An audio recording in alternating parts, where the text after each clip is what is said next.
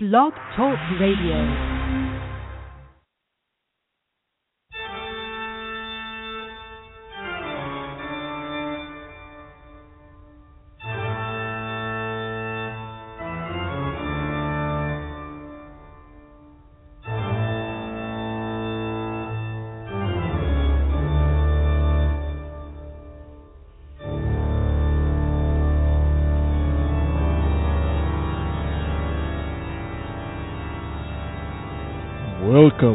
Welcome to Ghost in the Valley.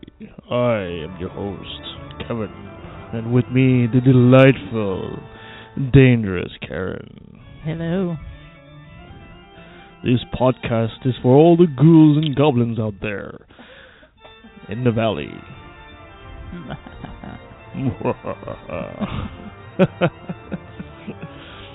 And on the sound of Johann Sebastian Bach, Toccata and Fugue in D minor. I hope I said this right. Doesn't matter. This is our ghost episode, our first ever. Yay! I'm sorry. Hi Karen, how you doing? I'm good. How are you? Good. We were supposed to have some guests tonight to help us do our ghost stories. We're not going to do a whole lot of politics or atheism and stuff like that. I do have one little thing I want to talk about, but aside that, we were just supposed to do ghost stories and the spookiness of it all because I love Halloween. And so do I. And it's just coming up it's right around the corner. I even bought myself a little coffee crisp chocolate bar. I hope our audience can forgive me. I have a bit of a sore throat. I'm a bit under the weather, so I'm hoping I'm not going to be coughing too much. Yeah, I'm ready to go. You sound like a zombie when you do that. Yeah, right. So what should we start with first? Why don't we just get your little bit of political stuff out of the way, and then we'll jump right into ghost stories. Okay, well, before we get into the Halloween, it's not political, actually. It's I came back a couple of weeks ago, and I happened to spot a couple of, several people from a church that were protesting in Mission against abortion. So I thought that was a scary thing. Yes, don't even get me started. So what I did is I took my recorder and I went out there to ask him a few questions. Now, unfortunately, the quality of the audio was not very good because it was like right on the highway and lots of cars driving by, so a lot of the conversation was being drowned out by the honking, and some people were being quite rude to these people, unfortunately. I might not agree with their views, but nonetheless, there's no need to be that rude to them. Unfortunately, I didn't have anything to clear enough as an audio to bring down there. But what I thought was very interesting and what was really scary was the lack of knowledge of their own holy book. I approached these people and I was asking the same questions, basically. They were against abortion. I said, so what do you think of Numbers 5:11? Now, I'm not going to read the whole Numbers 5:11, but if you go to the book of Numbers, this is the part where they basically tell Moses that it's an abortion spell, essentially. That if a woman is suspected of being unfaithful, never the man, it's always the woman. It's because men could be unfaithful and they didn't have to suffer the consequences of it, right? There's no visual proof of being unfaithful for a man because he can't get pregnant. It's really as simple as that. Mm. With women, it's easy to point fingers because it's very obvious if she's gotten pregnant from someone else. Yeah. Well, anyway, so when I told him, what do you think of Numbers 5:11? Well, like I said, the Numbers 5:11 is this abortion spell. He's supposed to bring the woman to the priest, and he's supposed to do some kind of a grain offering and mix the ashes with the water. It's supposed to become like bitter water and make her drink that and throw some kind of spell. And if she's been unfaithful, she's supposed to miscarry. Right, and she's supposed to become a curse and something like that. And I was surprised by the amount of Christians, and in this case, evangelicals. It took me forever to get it out of them. They didn't even want to say which church. None of them, and I mean none of them, knew about this at all. It doesn't surprise me at all, because their ignorance is what makes them able to adhere to such horrific and abusive beliefs. Yeah. And, like Allan famously said, ignorance is not just what you don't know; it's also what you won't know. So I thought that was a nice little thing I just wanted to put out there. Hopefully, maybe next time we can get better audio of these people. But they were very pleasant to me nonetheless. Okay, so on to our Halloween special from Ghost Story. Blah, blah, blah, blah. We should have Vincent Price here somewhere. So we have a couple of ghost stories we want to tell people, but I think first you made a quick synopsis as to the origins of Halloween. Oh, well, with many thanks to Wikipedia, anyone could look this up, but just to summarize, why do we do this? Why do we put on our costumes and go door to door? Well, it is it's the origins of Halloween go back to the Celtic festival of Samhain, which was at the end of the summer. That's what it means, summer's end, and it was the time when spirits and dead people could come back more easily. The barriers between worlds were thinner, as it were, so you could more easily have spirits in our world, and that was not something to be feared. Actually, that was something to be welcomed, and so people would light bonfires because that would help their ancestors find their way back. They'd light candles as a way of welcoming. They'd make feasts. Sometimes the deceased person's favorite foods, and they'd prepare that, and they'd have a big party, and it was a cool thing that dead great grandma is going to come for a visit. It wasn't something to be afraid of. It's still somewhat remembered today, although it's not the same holiday. But the in Mexico, they have a festival of the dead. It's called the Day of the Dead. It actually lasts 2 or 3 days, and they go to the graveyard, they light candles on their ancestors' graves. They have huge feasts at the graveyards. There's dancing, there's sugar cane. It's a big party, and I think that's really cool. Yeah, it'd be nice to actually see something like that more in North America, where we're not so afraid of death and what happens after, but actually, trying to rejoice at the idea that, our ancestors are still with us somehow. That's right. Although it doesn't mean we have to believe in the afterlife, but, And it's all just good fun anyway. Yeah. And so people would have divination rituals. They would play games. They would use the ashes from bonfires were said to have protective and cleansing powers, and they were used for divination. So all the fire had a spiritual aspect, and then in Ireland, Scotland, and in Wales, this is where most of these traditions come from. Although there are other traditions in other countries, what we celebrate here is traced back to Ireland and Scotland. So then they also had mumming. So people would put on costumes and go door to door and recite verses or sing songs in exchange for food. And so that was just part of the fun. And sometimes it's considered the costumes that they wore were a means of imitating the fairies, spirits, or sometimes to disguise yourself. If you're concerned that you might have someone come back who wasn't too happy with you, then you would put on a disguise so that they couldn't find you, so they couldn't haunt you or revisit you in some way. Yeah, I've got some relatives I could use that kind of advice with.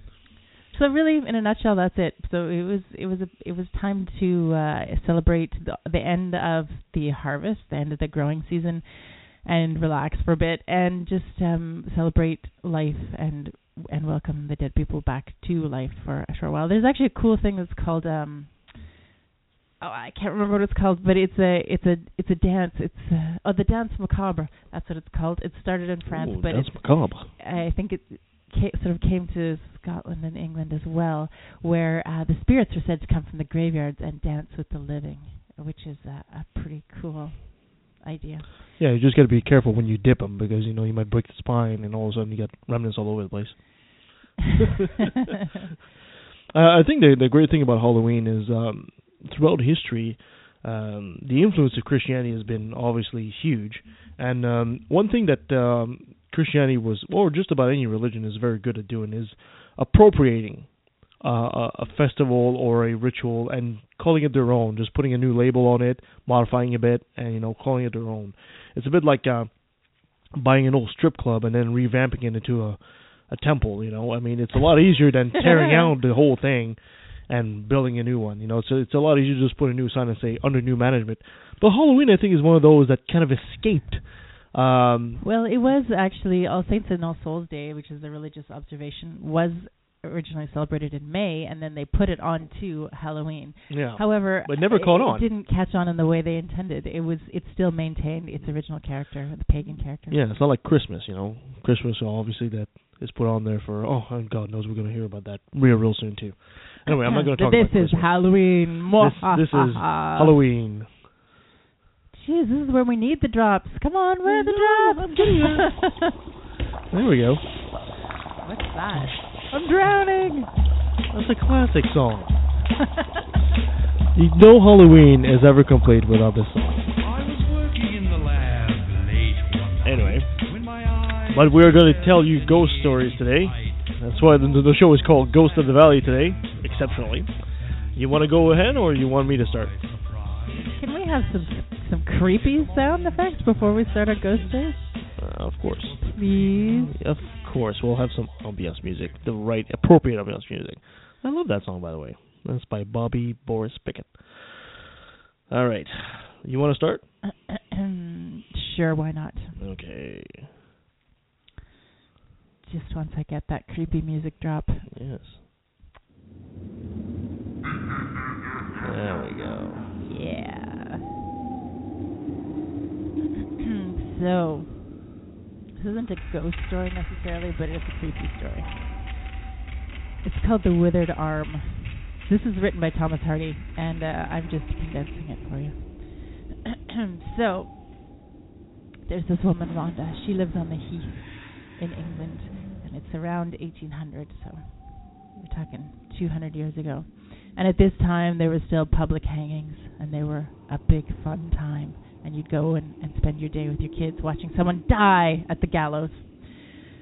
Rhonda has a son, and he comes home one day to their little tiny cottage on the Heath, and she says, well, you're going to go into town tomorrow. And the farmer, there's just a little village, and so the farmer's a rich guy, and she says, you're going to go, and he's bringing home his new wife, and I want you to look at her, and I want you to just come home and tell me exactly how she looks. And tell me every single detail about her. And is she pretty, and is she tall, and I want to know everything. So he says, okay, Mom. And he goes into town the next day, and he sees the farmer come home with his brand new wife that he's married in a different town, and brought her home. And he goes back to his cottage and says, well, she's very pretty, and she's blonde, and she's lovely. And over time, Rhonda, in the next couple of weeks, gathers all the information she can about this beautiful young bride of the farmer's. And then she just stews about it. She's not too happy about this new young lady who's come to town. So she's sitting by the fire late one night. She sent her son to bed, and she's sitting there playing with the coals and the ashes, sitting by her hearth. And so finally she goes to bed, and it's late at night, and she's lying there. She's just drifted off to sleep, and she's in her dreams. She's seeing this beautiful young farmer's wife exactly as she appears, although she's never met her, but she's heard so much about her that she can picture her exactly. And then in her dream, suddenly the farmer's wife is sitting on top of her chest, and she's leering at her, and she has a horrible grin, and her face turns into this nasty, wrinkly, old face like a horrible, disformed monkey. And Rhonda screams, and she's terrified, and she feels like her chest is compressing, and she can't get this woman off her, and she thrashes around, and then finally she grabs her by the arm and flings her off the bed, and she lands on the floor with a crash. And Rhonda wakes up and thinks, it wasn't actually a dream. That woman was actually here sitting on me. And she's terrified, and she spends the rest of the night trying in vain to sleep. The next morning, she goes downstairs, and her son comes down and says, Mom, what happened in the middle of the night? You fell out of bed. And she says, No, it was just a dream. But she realizes that it wasn't just a dream. So she goes about her day, and she's just, going along. And then her son comes home that evening and says, Mom, the farmer's wife is going to come and visit us. And he's very excited because he really likes her. And she is mortified. She says, I told you never to speak to the farmer, and I told you never, ever to invite anyone from his house here. But just at that moment, the farmer's young and beautiful wife arrives, and there's nothing she can do but invite her in. So the farmer's wife comes in, and she's very kind and gives them gifts. And as she's leaving, she's actually so nice that Rhonda has to kind of like her in spite of herself. But as she's leaving, she sees that there's bruises on the farmer's wife's arm, exactly in the spot that in her dream she grabbed her arm and threw her off the bed. And she asks, what happened? And the woman says, well, actually, I don't know. It hurts quite a lot, but I don't know what I did. I must have just hit it in during the day, and I don't know. But it is in the shape of a handprint, and it's right exactly in the spot. So time goes on, and Rhonda sees the farmer's wife, and she comes to like her and realizes she's actually a very sweet and kind person. However, the arm gets worse and worse. The bruises get darker, and instead of fading, as they should, her arm gets more and more withered and desiccated, and eventually the farmer's wife has to carry it in a sling because her whole arm is just dying.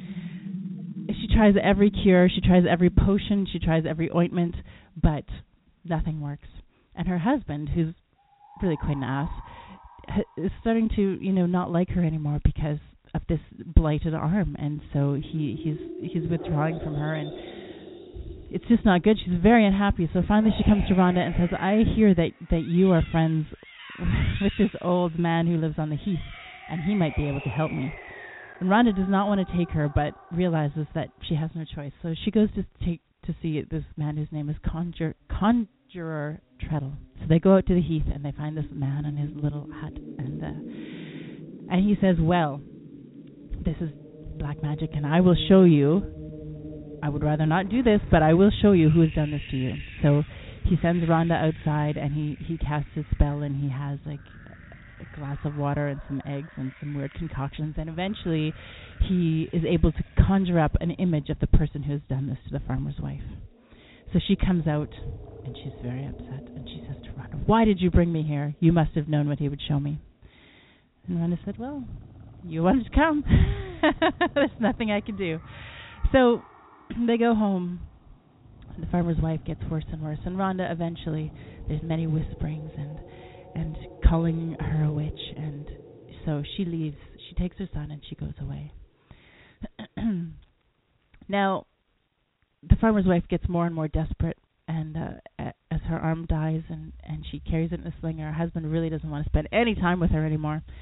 So she goes back eventually. She goes back to Conjurer Treadle and says, I need a cure. I don't know what to do. I've tried everything. And Conjurer Treadle says, well, there is one thing, if you can do it, but it's very hard to do. He said, you have to go to the gallows and touch the neck of a dead man while he's still warm after he's been hanged. And she is horrified by this, of course, because she's this pale little flower and she doesn't want to go see a dead man. But she comes to realize that this is the only thing that's going to save her arm and save her marriage and have her husband love her again. So she waits until the next time there's a public hanging, and she goes to the town. Meanwhile, her husband tells her that he's on a business trip and he's gone away and he's just not around. Well, that makes it easier for her because she doesn't have to explain where she's going. So she goes down to the town and she talks to the hangman, and he says, well, yes, I'll do this for you. I'll sneak you in the back door.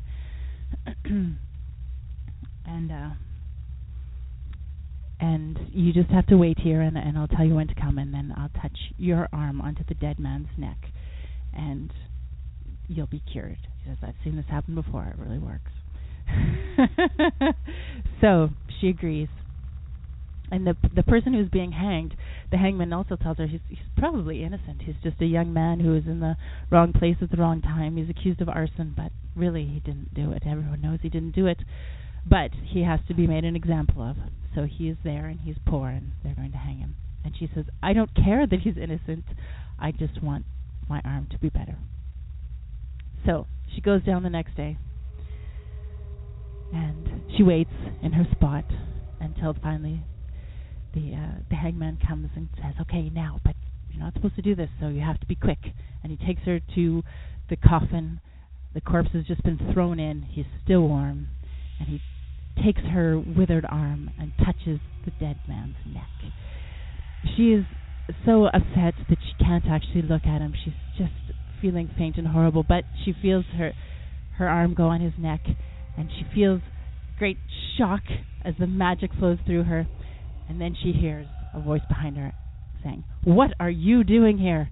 And she turns around, and it's her husband. It's the farmer. And by his side is Rhonda, and she's crying, and she says, "They've hanged my son." And it turns out that not only is the innocent boy who was hanged as Rhonda's son, his father is the farmer. That's her husband. So she's so mortified that she falls into a faint and dies the next day out of shock. But her arm has been healed. Wow, what a story! You got everything in that story. You got the affair and everything. I know. And where's the story out of? Thomas Hardy is a writer from England in the 1800s. Oh, cool. All right. Well, I was trying to do some research trying to find ghost stories from the Fraser Valley. It's actually quite difficult to find. I couldn't find anything really. You have like very short anecdotes, I got in this house in Chilliwack and we saw a vase move and a vase move or something like that, and that's about it. None good enough to make a good story out of it. When I first moved to this house, which is almost 100 years old now, I used to think I heard things. The floor would creak or the door would kind of go ajar, but that was just because it was an old house that I just moved in. So. Well, we do have black cats too. That's right. I'm surprised they're not here right now bothering us while we're doing this podcast. I'm sure someone's died in this house at some point. Well, I'm going to go and tell something from my childhood, actually. A story. The story of Marie-Joseph Corriveau, which in Quebec is known as La Corriveau. So, put some music. Marie-Joseph Corriveau, at Saint-Vallier, Quebec, was born April 18th, 1763. She is known as La Corriveau, and she is one of the most popular figures in Quebecois folklore. What does Le Corriveau mean for those people? Corriveau is her last name. It's basically saying the Corriveau. Okay. It's like calling you the Francis. That's right. She lived in New France and was sentenced to death by a British court-martial for the murder of her second husband. She was hanged, and her body hanged in chains. Her story has become legendary in Quebec, and she is also the focus of numerous plays. She was probably born in January or February 1733, and she was baptized on May 14th, 1733, in a rural parish of Saint-Vallier in France. She is known as Marie-Joseph Corriveau. She was the only surviving offspring of Joseph Corriveau, a farmer, and Françoise Bolduc. Her 10 brothers and sisters all died in childhood. From the get-go, there were almost rumors right away that it was unusual for this one child to have survived, while all her brothers and sisters have died. It kind of made her childhood very difficult. People would shy away from her, saying that she was somehow in the eye of the devil. Witch. Maybe. Corriveau married at the age of 16, on November 17, 1749, to Charles Bouchard, age 23, also a farmer. 3 children were born from this marriage, 2 daughters, followed by a son. Rumors started after the death of her second husband that she murdered her husbands, although there was no concrete record of their death. After Charles Bouchard was buried on April 27, 1760, she remarried 15 months later, in 1761, to another farmer from Saint-Vallier, Louis-Étienne Dodier. On the morning of January 27, 1763, he was found dead in his barn, with multiple head wounds. despite an official recording of the cause of death being from kicks of a horse and a speedy burial. Rumors and gossip of murder spread quickly throughout the neighborhood. This is husband number 3? Husband number 2. Oh. Marie-Joseph was already seen as somebody that was unusually and ungodly because of her childhood. Now, 2 dead husbands. New France had been conquered by the British Army in 1760, and it was under the new administration of the British Army at the time. On hearing rumors of the local British military authorities on hearing the rumors, the local British military authorities that were charged with keeping order set up an inquiry into Dodier's death. The inquiry opened up in Quebec City in 1763 at the Ursulines, the convents of the nuns. They charged Joseph Corriveau and his daughter, Marie-Joseph, the father and daughter, before a military tribunal made up of 12 English officers. The case ended on April 9th, with Joseph Corriveau being sentenced to death for culpable homicide of his son-in-law. Marie-Joseph was found to be an accomplice to murder, and she was sentenced to 60 lashes and branded with the letter M on her hand. Condemned to hang, Joseph Corriveau told his confessor, the local priest, that he was no more of an accomplice to his daughter, that she had killed Dodier. She had killed him for a satanic ritual. At the second trial, on April 15th, Marie-Joseph testified to having killed her husband with 2 blows of a hatchet during his sleep because of his ill treatment of her. The tribunal found her guilty and sentenced her to hang, her body to be hanged in chains. In other words, to be put up in display in a gibet. She was supposed to be executed in Quebec, à la Plaine d'Abraham, but her body was taken instead, and she was to be hanged at the chains at the Point Levy across the river, at the crossroad of Lauson and Bienville. Today would be this road of Saint-Joseph and Boulevard de l'Entente, a couple of blocks away from where I grew up. The body and its iron gibet was exposed to the public view, where she slowly starved to death, being harassed by passerby. People would toss tomatoes and vegetables at her and cursing her name, and she in her faint state would curse back at them, telling them that she would see him in another life, and vengeance would be hers.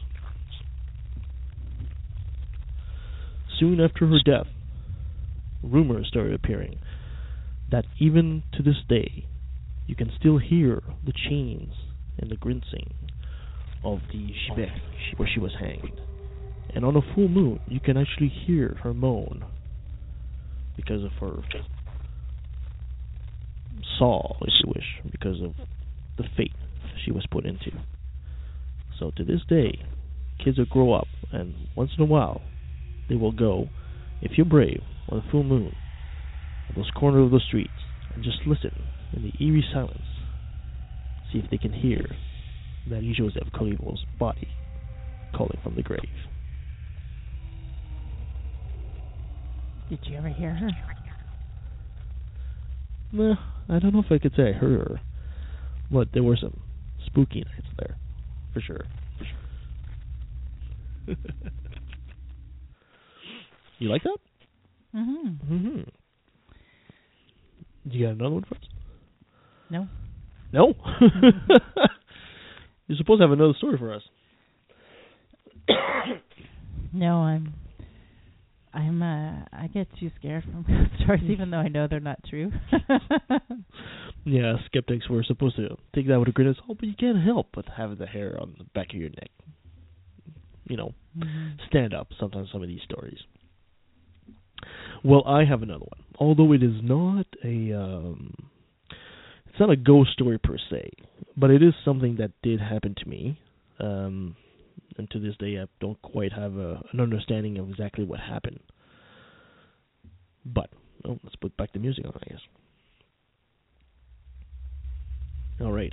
Now, this story happened about 6 or 7 years ago. I used to live in the north side of Mission, in the woods. Used to live in a nice log cabin, small log cabin, that was actually on a tree farm. I was coming back one fall night, another full moon. Late day at work. I was tired. I was so very tired. And I was driving back home to the point where I was starting to think that my brain is not functioning. I should be parking this car aside, take a power nap or something. But I was so close to home. I'll get there. I'll just get there. As I was driving outside of town, off the windy road that is Sylvester Road, and then I turned onto Hartley. Midway through Hartley, I made another left onto what was Burns Road. Burns Road ends up in a dead end, and my little log cabin was pretty much at the end of that road. The only light on Burns Road was one at the corner of the street where Hartley meet. And after that, it's just the moonlight that lights up your path. It was a beautiful, nice fall night. It was really late at night. It must have been around 2 o'clock in the morning. Fog had appeared, like it pretty much does at this time of year. And I was driving down the road with the radio blasting, trying to keep me awake, knowing 500 more meters, I'll be there.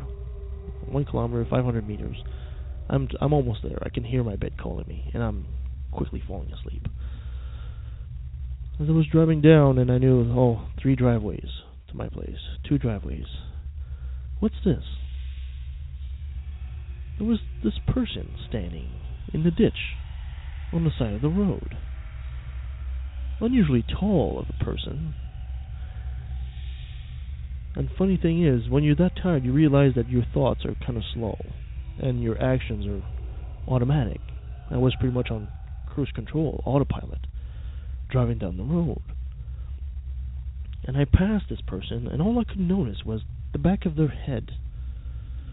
And they had very thick, what looked like coarse hair, of a brownish, reddish color.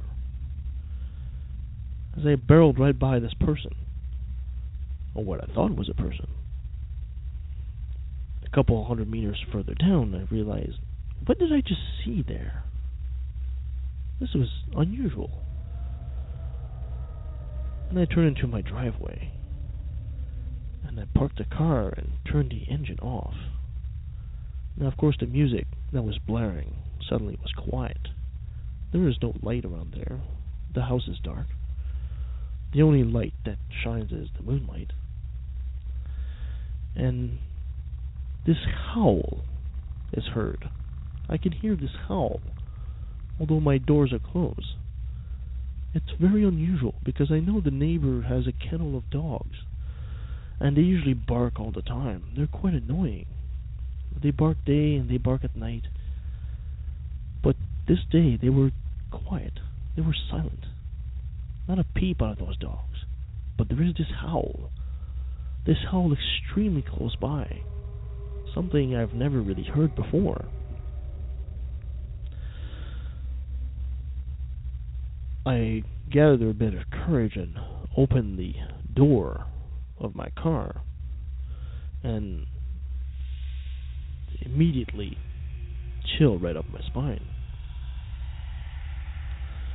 Dogs aren't barking as usual, but this howl is still present. What is this howl?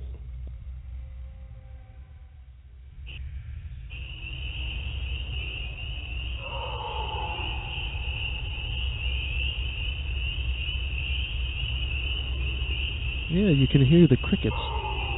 What is this howl? It's very close. It's too close for comfort. Right away, I kind of felt that was not safe for me to be there. I quickly searched for my car keys and raced to the front of the door. Unlocked the door as best I could and got inside. Inside, of course, everybody was already asleep. all I could notice that the two cats, which are usually just prancing around at this time of night like cats usually do, are huddled together, eyes wide open under the couch. They are also not moving. They seem completely frightened, like they had spotted some kind of predator. What did I see out there? I'm trying to replay in my mind over and over again. What did I see? Did I really see what I thought I saw? Your mind just makes up fantastic tales. Did I see a creature? Did I see the enigmatic Sasquatch? To this day, I don't know. So I tried climbing up the stairs to get into bed, but I couldn't fall asleep. All I could do was to look outside and at my window and look at the bushes from where that sound seemed to come from. I could see rustling, but nothing less or nothing more. Was it a bear? I don't know. And to this day, I don't know. What exactly did I see? I guess I'll never know.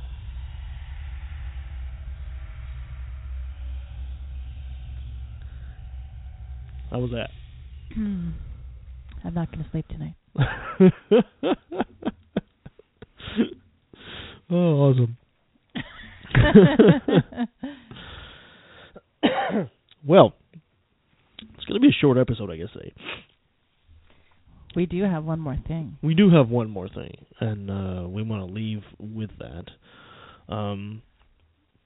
We do have a classic story that we want to tell. Well, actually, we're not going to tell, but we're going to let somebody else tell it. It's a classic story from Edgar Allan Poe. Yes. You want to introduce it, no? Yeah, go ahead. Wait, I got to find it first. Well, I think we're all familiar with Edgar Allan Poe's famous poem, The Raven, and it is being read by James Earl Jones. It is. Now, it's kind of funny because I never heard of, growing up back east in French society and all that, I never heard of Edgar Allan Poe. But it's kind of embarrassing. But the first time I actually heard this poem was actually with an episode of The Simpsons. The very first year of The Simpsons, their first episode of Halloween, their Halloween special. You can tell Karen's getting nervous because now she's playing with the cables. Instead of playing with the microphone stand, she's playing with the cables. I'm not nervous. I just...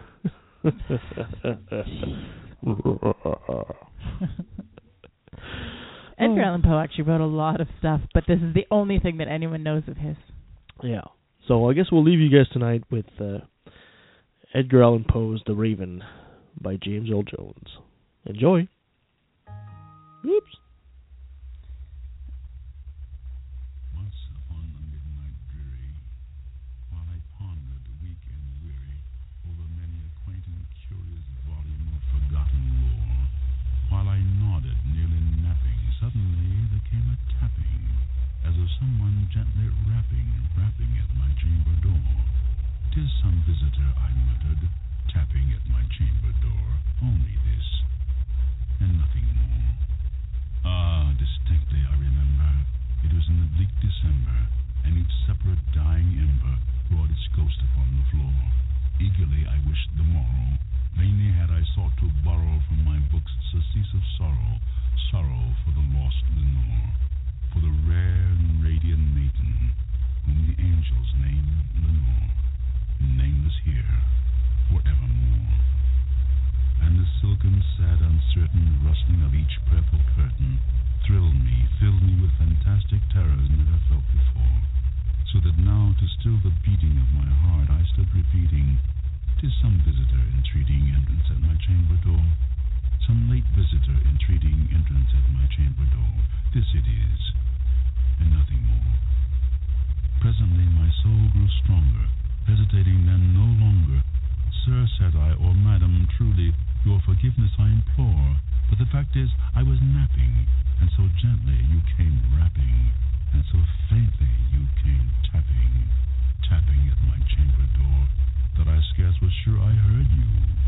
Here, I opened wide the door. Darkness there, and nothing more. Deep into this darkness peering, long I stood there wondering, doubting, dreaming dreams no mortal ever dared to dream before. But the silence was unbroken, and the stillness gave no token, and the only word there spoken was the whispered word, Lenore. This I whispered, and an echo murmured back the word, Lenore. Merely this, and nothing more. Back into the chamber turning, all my soul within me burning. Soon again I heard a tapping somewhat louder than before. Surely, said I, surely that is something at my window lattice. Let me see then what thereat is, and this mystery explore. Let my heart be still a moment, and this mystery explore. 'Tis the wind, and nothing more. Open here I flung the shutter, when with many a flirt and flutter in there stepped a stately raven of the saintly days of yore. Not the least obeisance made he, not a minute stopped or stayed he, but with mien of lord or lady perched above my chamber door, perched upon the bust of Pallas just above my chamber door, perched and sat, and nothing more.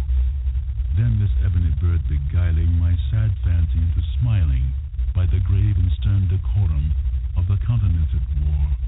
Though thy crest be shorn and shaven, thou, I said, art sure no craven. Ghastly, grim, and ancient raven, wandering from the nightly shore, tell me what thy lordly name is on the night's Plutonian shore. Quoth the raven, nevermore. Much I marveled with this ungainly fowl to hear discourse so plainly, though its answer little meaning, little relevancy bore. For we cannot help agreeing that no living human being ever yet was blessed with seeing bird above his chamber door, bird or beast upon the sculptured bust above his chamber door, with such a name as nevermore. But the raven sitting lonely on the placid bust spoke only that one word, as if his soul in that one word he did outpour. Nothing further than he uttered, not a feather than he fluttered, till I scarcely more than muttered, other friends have flown before. On the morrow he will leave me, as my hopes have flown before.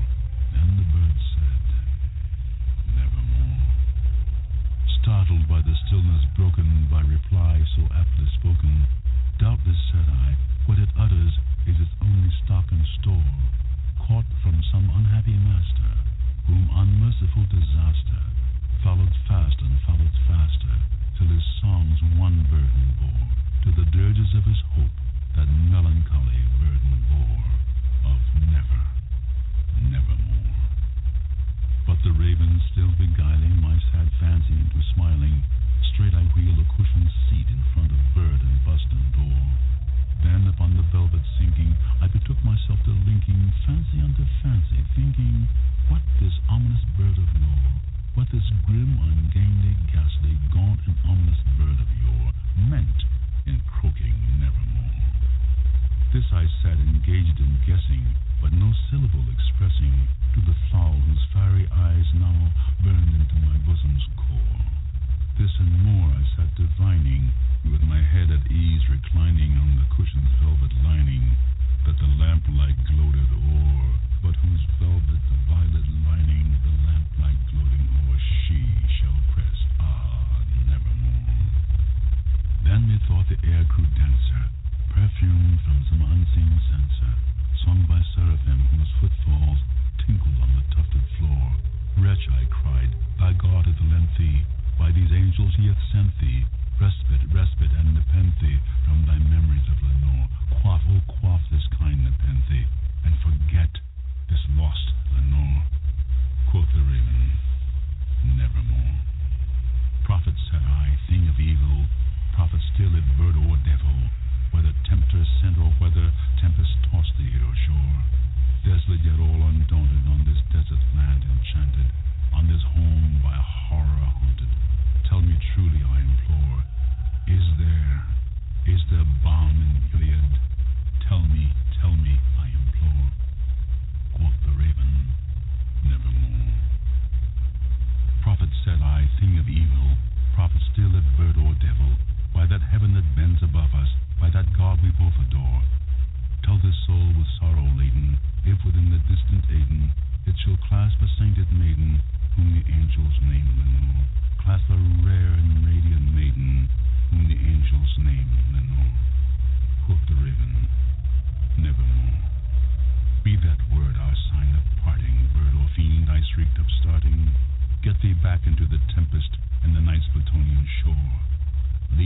like fruit